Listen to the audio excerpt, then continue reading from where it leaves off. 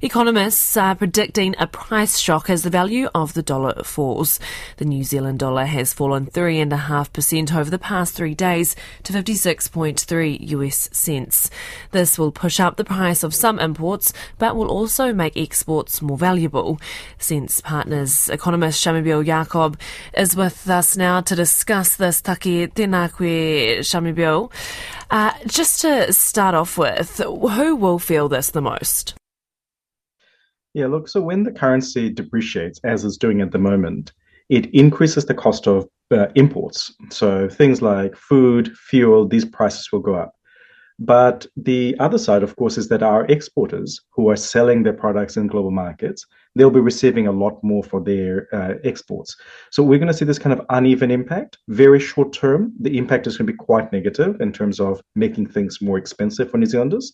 But medium to long term, the rural economies in New Zealand will be doing much better.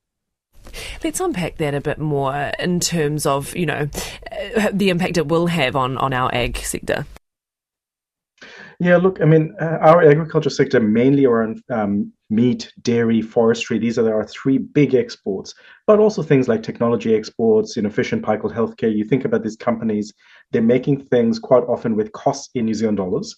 And when they're selling in overseas markets, the international prices haven't changed very much. But because of the reduction in the New Zealand dollar, it means that they're getting more dollars back in New Zealand. And so that will flow through to their decisions to invest and spend in their local economy. But it takes a little while to flow through. And also you got to keep it in context that when import prices go up, especially things like food and fuel, all of us feel it straight away. But the benefits tend to initially impact those who are exporters directly. So the number of farmers and manufacturers that are directly related to exports tends to be a small subset of businesses.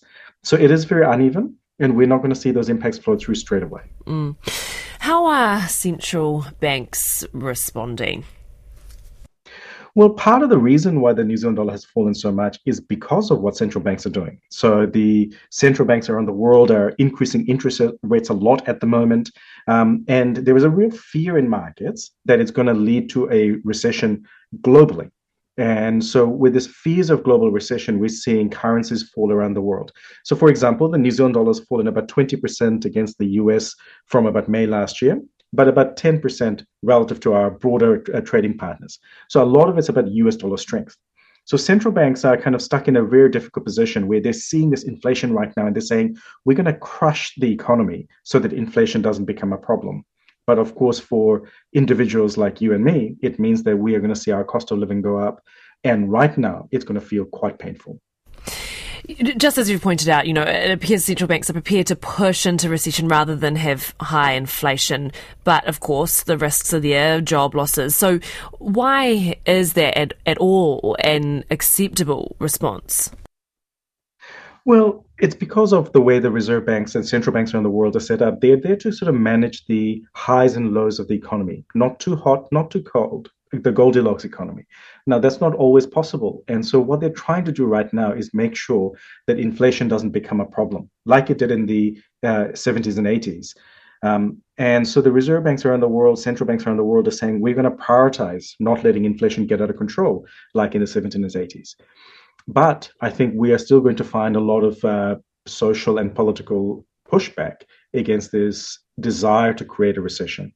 So we are going to see some pushback as central banks try to keep economies very weak over the course of the next 12 months. And as job losses come through and people's cost of living goes up, we are going to find those pressures really starting to come to the fore. Well, kia ora for your time today and analysis, of course, at Sense Partners economist Shamubeel Yacob.